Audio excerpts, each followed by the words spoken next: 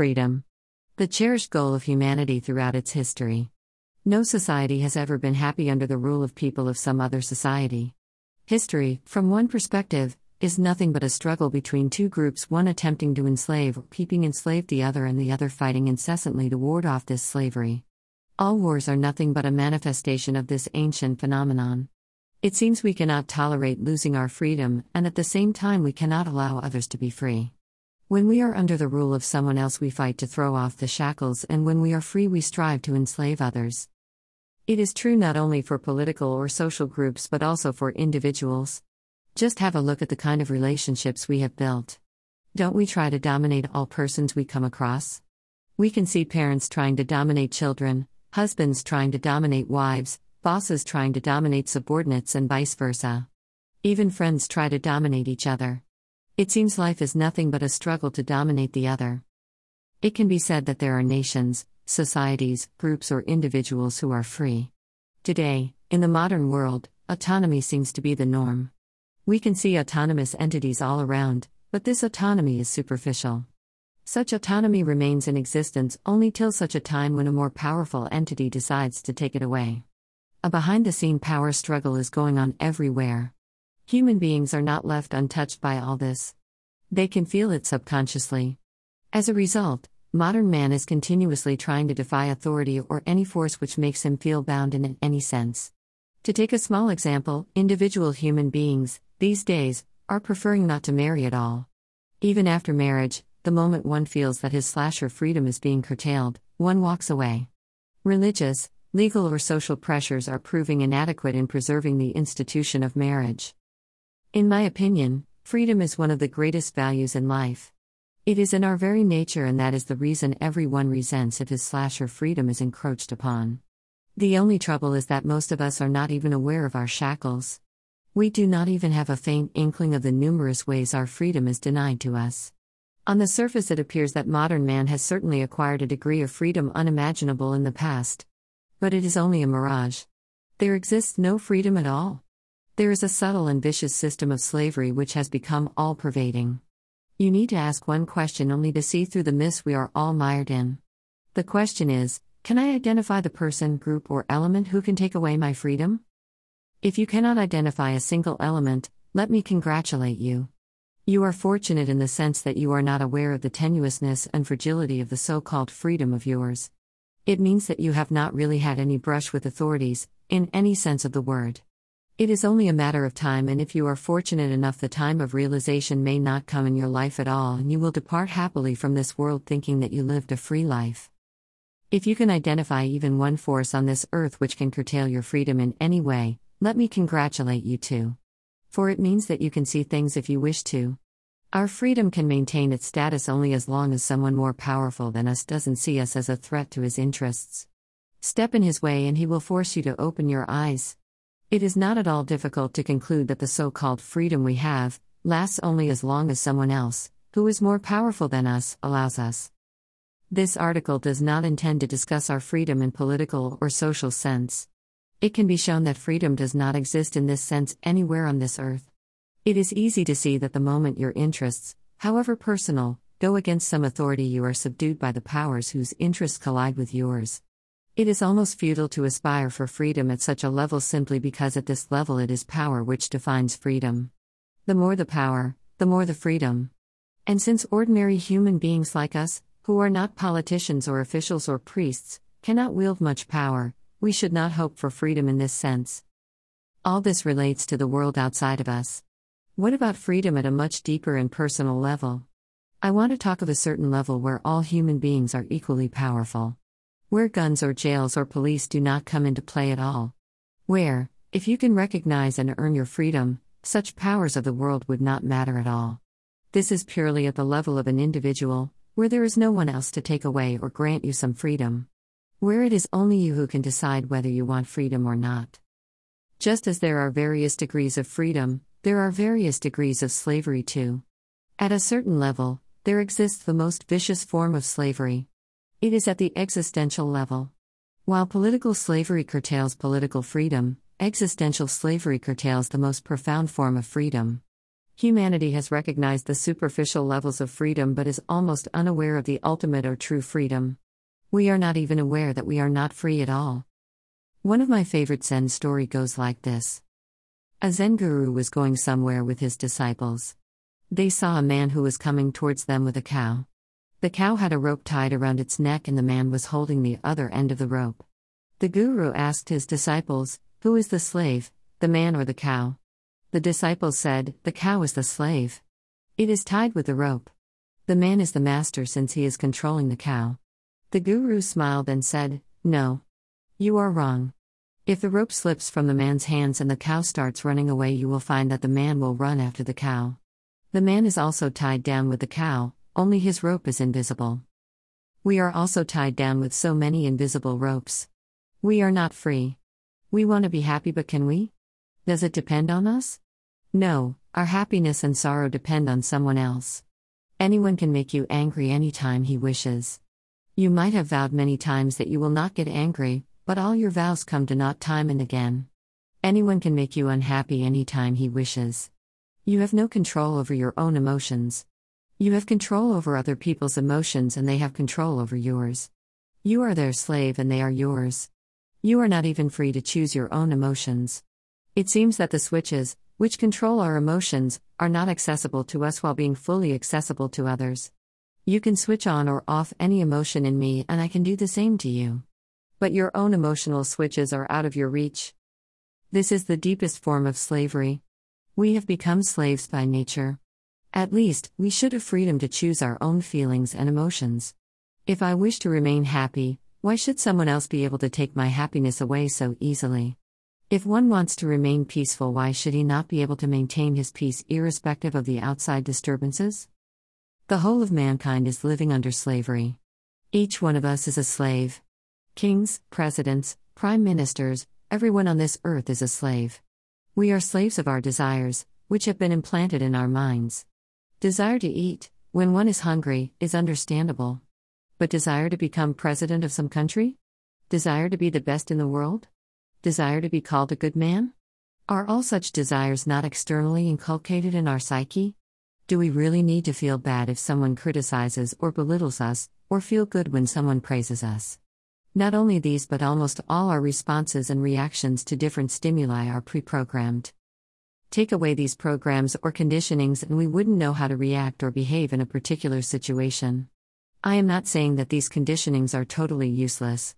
They are required when the survival itself is an issue, but to continue to be governed by such conditionings even when survival is not much of an issue creates all sorts of problems. Real freedom allows you to choose your responses, physical, psychological, or emotional. You should be able to remain unaffected by some event if you choose to. You should be able to choose not to be consumed by anger if someone does what is not liked by you. You should be able not to get jealous when your competitor tastes success where you failed. You should be able not to feel dejected when you fail in some endeavor. You should be free from the need to be loved by someone else. As a child, this need was very much essential for your survival, but not after you become an independent adult. This infantile need keeps you ever vulnerable to all kinds of manipulations all through your life. Real freedom gives you the option to opt out of all kinds of rat races we keep running obsessively in our lives. Can you now imagine how wonderful life would be if one was really free? There are two mechanisms which are responsible for this deep-rooted bondage. Both these mechanisms sprout from our survival instinct since the very beginning of our lives. Both were extremely essential in those days but should have lost their significance once we grew up, but by the time we grow up they become so ingrained in our psyche that they seem to have become our very nature. Let us examine them both one by one. When a child is born, he is utterly helpless. Left alone, he cannot survive even for a few days. The fear of loneliness gets entrenched in his system. As he grows up, he starts learning that certain behavior makes his parents and other adults happy while certain other actions invites their disapproval or even wrath. Since he is totally dependent on other persons, he starts modifying his behavior so as to please the big and powerful adults around him. Looks or words of approval from others become very important for him since they give him assurance that he and his acts are okay and therefore he would not be abandoned. The indirect message he receives is that he will survive. Over a period of time, he learns to suppress his own instincts and behave in a way so as to earn approval even if it goes against his very nature. This need of approval becomes so embedded in his psyche that even when he becomes an adult, he does not realize that he no longer has to go on earning approvals to be happy. He loses his individuality and goes on conforming to what others expect from him, even at the cost of his own personal needs and happiness. This sort of behavior becomes compulsive, and that is why it is very easy to manipulate anyone in this world with a few words or looks of praise. All of us know what is needed or abhorred by a human being, and therefore it is so easy to control any person on this earth. This need for approval has made all of us slaves to every other human being on this earth. The second mechanism is related to learning. The mind is a huge repository of thoughts, beliefs, conditionings, memories, and learned behavior. In other words, it is like an immense database. Whatever we experience, whatever we learn is stored in this database, and our responses, reactions, and behavior is controlled by this warehouse of past experiences. When we learn to do something new, we pay attention to each movement. After some repetitions, the sequence of movements necessary to perform that act becomes a learned pattern, and it is stored in the mind. When the same act is needed to be done again, the mind takes over and repeats that sequence of movements without any input from us in the form of attention. Not only physical activities, but even our emotional responses have become automatic. In our childhood, if someone criticized us, we felt very bad because criticism meant disapproval, and we did not know what would be the consequences of such disapproval. So, we feared the worst. Mind learned this reaction of ours and reacts automatically as per the old pattern even after we grow up. If we pause to think a bit, we will realize that all our responses are learned and stored in the mind, and we act as per this storehouse of learning and memories. It is very convenient and even necessary, no doubt, to delegate some work to the mind. The trouble arises when we delegate all the work to mind. Mind does everything for us. It eats for us, drinks for us, sees for us, hears for us, speaks for us, touches for us, and even decides how we react or respond to something external. We have relinquished all control to mind and suffer as a result. We have become automatons with fully predictable behavior. Pleasure has gone out of our lives. We have become slaves to our own minds, and to set things right, we must wrest the control back. We need to be free from the tyranny of our own minds. It is a bit difficult to fully realize how much we are losing of life due to this process of delegating everything to mind. The greatest loss for us is that we no longer need to pay attention to anything. One of the most significant laws of life is that no experience is free in existence. If one wishes to experience anything, one has to pay. The only currency at the existential level is attention. We must pay, and it is the amount of this existential currency which determines how much we get in return. Let me cite a very small and commonplace example. Consider the simple act of drinking tea. A cup is first placed in front of you. You look at the cup, take in the color of tea liquor in the cup. You then lift the cup and carefully take a sip. You register the aroma, taste, and temperature of the tea and arrive at a conclusion regarding its quality. If it tasted good, you enjoy it contentedly. You take another sip and enjoy it too. Then, what happens? Do you return to your newspaper, TV show, conversation you were having with someone, or, if you are alone, to your reverie? Do you remember enjoying third or fourth sip onwards? Do you enjoy all the sips? Do you notice gradual cooling down of tea? Do you relish the taste any longer? The answer to most of these questions will show that you stopped paying attention to your cup of tea at some point. Most probably you would even forget when you took that last sip. What happens in this case? Your mind, the great automaton, your great servant, takes over. It does such a great job that you do not need to pay any attention to your much-cherished tea smile. You even forget that you are drinking tea. Under such a situation, how can you enjoy what you do? If you give a thought to this, you can see that it is true for any of your activities. Joys of life are hidden in small things: a glass of plain cold water, a delicious dish, wind blowing on your face, warmth of sun on your skin, getting drenched in rains, fragrance of a flower, chirping of birds and insects, watching the lovely smile on the face of your loved ones. Do you see the growing tree en route to your office? Do you notice some subtle change in people around you? Do you still enjoy these things, or have you relinquished all controls to your mind? If you feel as if days are flying by at a fast pace, if the memories of yesterday seem hazy, you should start thinking of being in control of your life. Call your mind to order whenever you need it, but remain in control most of your time. Do not let your mind insert a hazy filter of past experiences or memories or your beliefs between the real you and the things you wish to experience. Pay real attention to whatever you are doing.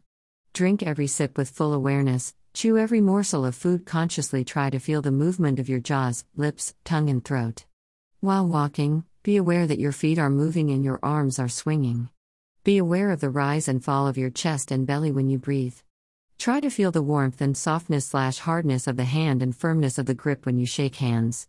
You lost control through these simple activities, and you will gain it back through the same activities. Just remember to do everything as consciously as possible. If you try to drink a cup of coffee with full attention, you will know what I am talking about. Do you realize how your mind prevents you from experiencing things? Let me explain. You see a flower and your mind starts its commentary. It is a rose, it is red, it is so beautiful, the fragrance is so sweet, etc., etc. This commentary interferes with the plain and simple acts like seeing or hearing things properly, and you are lost in the chattering of the mind. It does not let you pay attention to the thing in front of you. Do you realize that our eyes have become unseeing eyes? Have you ever felt that your ears have become unhearing ears? It is as if the mind inserts a translucent filter between our senses and the things to be experienced. Once you start experiencing things directly, without the utterly useless commentary of your mind, you will find that at a given moment only one can exist: your awareness or your mind. You will find that awareness changes the whole experience. It has the magic touch of the philosopher's stone. It changes everything into pure gold. We need to be more and more aware. Become aware and you become your own master. If you are aware, no one can make you angry or jealous or envious or unhappy. Become aware and the system of automated responses halts. Then you can choose how to respond to a given situation.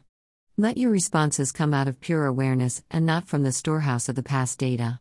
Life is changing every moment, and each moment asks for a new look and new response. Become aware of everything happening around you in a given moment, and you will find peace descending upon you. This peace cannot be disturbed no matter what the level of noise outside. Once you shut up your mind, you would become a center of silence, and then you will know of a life which is so different from what you have experienced so far. Article source: https://ezinearticles.com/expert/ashok_kumar_gupta/6808. Join. Get new content delivered directly to your inbox. Subscribe. By clicking submit, you agree to share your email address with the site owner and MailChimp to receive marketing, updates, and other emails from the site owner. Use the unsubscribe link in those emails to opt out at any time. Processing. Success. You're on the list. Whoops. There was an error and we couldn't process your subscription. Please reload the page and try again. Happiness is the destination, sadness is a vain and futile pursuit. When I say that we all love to win, but who loves to train? What do I mean? I mean happiness and enjoyment throughout the whole process is the destination, and sadness in any of it is never desired. Happiness does not mean total play or total work, it means enjoying the process as well. What is destiny? Is there something called free will? One of the greatest and everlasting debates of humanity has been about the role of destiny in the lives of human beings. There was a time when it was almost an accepted fact of life that each and every event was governed by destiny of human beings. Astrology was considered a science. Then with the, what is true freedom? Freedom. The cherished goal of humanity throughout its history. No society has ever been happy under the rule of people of some other society. History, from one perspective, is nothing but a struggle between two groups, one attempting to enslave or keeping enslaved the other, and the other fighting incessantly to ward off this slavery. All pain is the silence of a broken heart. Susanna was a graduate, a young girl of 21. Her twinkling eyes spoke of her dreams, hopes and aspirations of happiness that were to come in her life. Susanna looked beautiful with her flawless complexion. There were many admirers who dreamt about her. She was a simple person, much uninformed about her charm. Her eyes, a real forward step, is looking back and not repeating the same mistake. If you did not succeed recently, I was thinking about the subject I am writing about here, and I was thinking along these lines: to successfully invest or speculate, you must understand where you went wrong if you failed, and do your best not to repeat the same mistakes. Even better, to succeed, You must purely do what works at